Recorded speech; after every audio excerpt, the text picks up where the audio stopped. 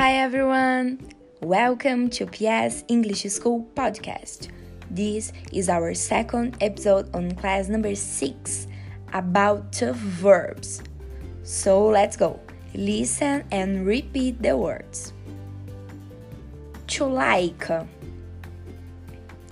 Gostar. I like it. Eu gostei. To work. Trabalhar. I worked. Eu trabalhei. To study. Estudar. I studied. Eu estudei. To believe. Acreditar.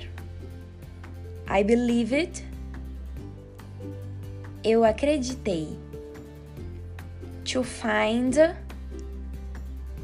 Encontrar. I found. Eu encontrei. So now, listen and repeat the sentences. Let's go. I believe you. Do you work tomorrow? Take the note, please.